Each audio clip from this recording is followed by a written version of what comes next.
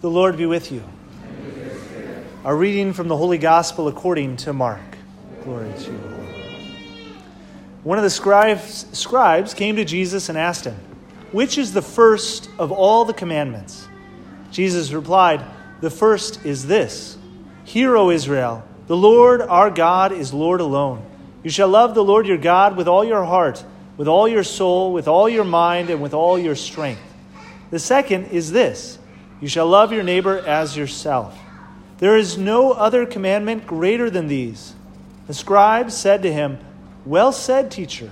You are right in saying that he is one and there is no one other than he, and to love him with all your heart, with all your understanding, with all your strength, and to love your neighbor as yourself is worth more than all burnt offerings and sacrifices." And when Jesus saw that he answered with understanding, he said to him, "You are not far from the kingdom of God." No one dared ask him any more questions. The Gospel of the Lord. Praise to you, Lord Jesus Christ.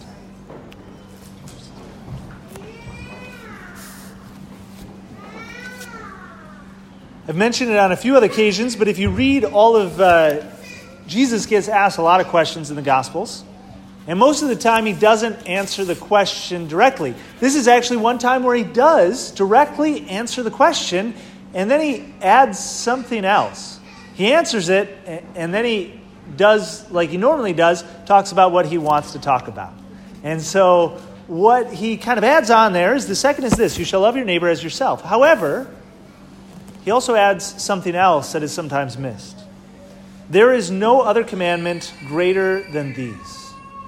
So these are the two standards that he places. And there are no other commandments that should take precedent over these two. No more are more important. And so one thing that I find sometimes in our modern application of the law and commandments is that sometimes we say, well, those are really important commandments, but what about, kind of our economic success? Well, yes, love God, but not if it affects us, like losing a job or economic success in some ways. Well, you can't be meaning that. Well, love your neighbor except for, in certain situations. Well, no, actually we'd say, no, love God first and neighbor. Trumps that. What about self-fulfillment? Well, I need to do this because of self-fulfillment or something else. Well, no. Is it taking precedence? Are you placing that as more important than loving God and neighbor? Now, not that it's not important to take care of yourself, right? Absolutely. But is it more important than loving God and neighbor? We'd say no. What about if something is difficult, right? We say, well, it's really difficult to love God. Or it's really difficult to love this person in my life. Well, you're right, it's difficult. So maybe, God's not asking. Well, no. Just because it's difficult doesn't take away God's commandments, but instead are still there. A lot of the times in the modern world, we can phrase sometimes the commandments in our relationship with God as rights, right? Kind of especially as Americans, right? We think about the Declaration of Independence, and right, it starts out with we have certain inalienable rights, and we kind of focus on those rights, right? And we kind of say, well, I have a right to be able to do this. I have a right to be able to receive this. Well, yes, we do have certain inalienable rights that God has given us in the love that he pours down upon us. However, as Christians, we should be much less concerned about what rights that we receive because we have received those rights. And we should be talking about what kind of responsibilities and obligations we have, right? We sometimes don't like obligations, right? That's, especially in the military, we've got a lot of obligations or other things or responsibilities. But as Christians, it's one of the things that rights or these responsibilities and obligations actually free us to be who God made us to be. When we fulfill our responsibility and obligation to worship God with all our heart, mind, and soul, it doesn't take away from our life. It doesn't take away from all the other things in the world. Instead, it adds to it. It properly orders us to be able to actually fully live. Now, sometimes it can be difficult and say, well, what kind of practical way am I supposed to do this? And this is where I love Jesus' connection with love God and love of neighbor.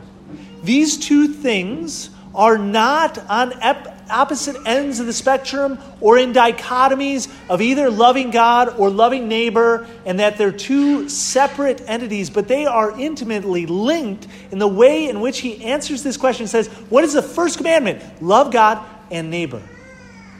He does reference the second, right? So it does take second to love of God. However, they are intimately connected to never be able to be fully separated. And I'll give you another place in Scripture that flushes this out a little bit more. It's 1 John. So it's the first letter of John. And so St. John is writing to the Christian community. And he says in chapter 4, verse 19, he says, we love because he first loved us. Okay, so that's really important, right? That's our right that we've received. He has given us and poured us love. And that's actually the first thing that we acknowledge and then we respond. So he starts out on that. We love because he first loved us. We don't win his approval by doing these things. We don't win his love by loving him or doing good to neighbor. He loved us first. Okay? Then it says, if anyone says, I love God and hates his brother, he is a liar. For he who does not love his brother, whom he has seen, cannot love God whom he has not seen. And this commandment we have from him, that he who loves God should love his brother also. These two things are intimately connected. And I love this connection of the fact of sometimes we can justify ourselves and sometimes trick ourselves and say, well, yes, I love God, but I don't love my brother right in front of me. And we can sometimes do the same exact thing with love of neighbor. Well, I love the neighbor really far away from me. That's really easy to love because guess what? They don't do anything to me. But I have a large difficulty with this coworker or this friend who's hurt me, right? In the Screwtapes letter, C.S. Lewis, which is a great book talking about kind of temptations and other things, Satan can sometimes tempt us to love the neighbor that's far away and hate the person who's close to us. No, we need to love the neighbors who are close to us especially. And who are those people? Well, those are, if you're married, it's your spouse. That's the primary person that God places as your neighbor to love. The primary, right? The first out of everyone else, your spouse. The others are siblings, right? Siblings can be really difficult, especially if you're a kid. You're called to love your siblings with a generous amount. Love your parents and love your children. You love your coworkers. Your neighbor is also your enemy.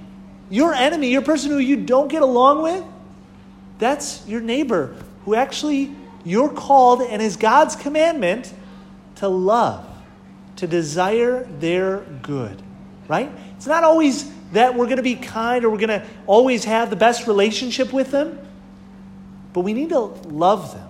We need to desire their good even if they don't desire our good or love us.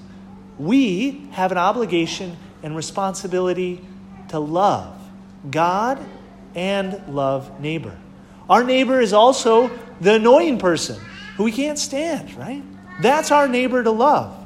The sinner, the lost, the prideful, all the people who we come into contact every single day, and especially those people whose God has placed close in your life through many different situations, whether it's your neighbor, your coworker, or person that you know, that person is your neighbor, and you need to love them. And if you say, well, I don't love that person, but I love God. Again, what does St. John say? He says, we're liars. Right? If we think that we can love God and hate our neighbor. And so what are we to do? Well, in every single one of your situations, I hope that came to mind a few people that maybe we need to, kind of work on loving a little bit. But what are we supposed to do? Well, I'm not going to go through every single practical situation, okay? Because there's a lot of different situations and there's a lot of different responses, right, in those love. It's one of the things that we need to ask for, which is prudence. Prudence is the virtue of the practical application of the idea, right? We take the idea and we're like, okay, that's a good idea. How do I apply it? Prudence is what applies it into our life. And we need to ask the Holy Spirit to help us in that. And so I will give one practical, which kind of is asking for this prudence. One of the acts of ways which we can love our neighbor in a concrete, real, and absolute way is to pray for them. Now, sometimes we think of prayer as kind of, again, not really a practical thing. But prayer should be the most practical thing that we do in our day, right? When we're struggling with loving someone, when we're struggling with our relationship with them, yeah, there's a lot of different techniques that we can do to love them and care for them and try to, help them out. But the first one that we should always go to as Christians is to pray for them. Now, it shouldn't just be left there, right? Oh, I prayed for them and now I can be a jerk to their face. No, right? We love them, we pray for them, and we hope for ultimately everyone to get to heaven, right?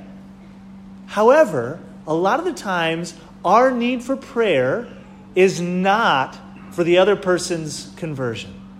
A lot of the times that prayer that we need to start with in loving our neighbor is actually first for a conversion of our heart, right?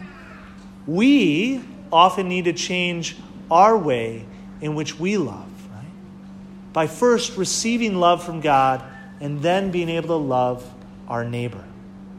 And so, I invite you to love God by loving your neighbor, especially. And one of the ways to do that is to pray, pray, pray. We can do that by, some of the practical ones is a rosary, right? It's always good to pray a rosary. It guides you through in meditation and to pray for an individual and offer it up. Another amazing place, in fact, the best way is right here at Mass. To bring those people that you're struggling with, those people that you're having a difficulty loving or understanding, bring them here to the altar and offer them with Jesus Christ, right? And so, certainly, we pray that we might be like this scribe today and not far from the kingdom as Jesus tells him. That we might understand these greatest commandments that Jesus Christ gives us to love God and neighbor that are so close together and so beautiful for us to be reminded here this day.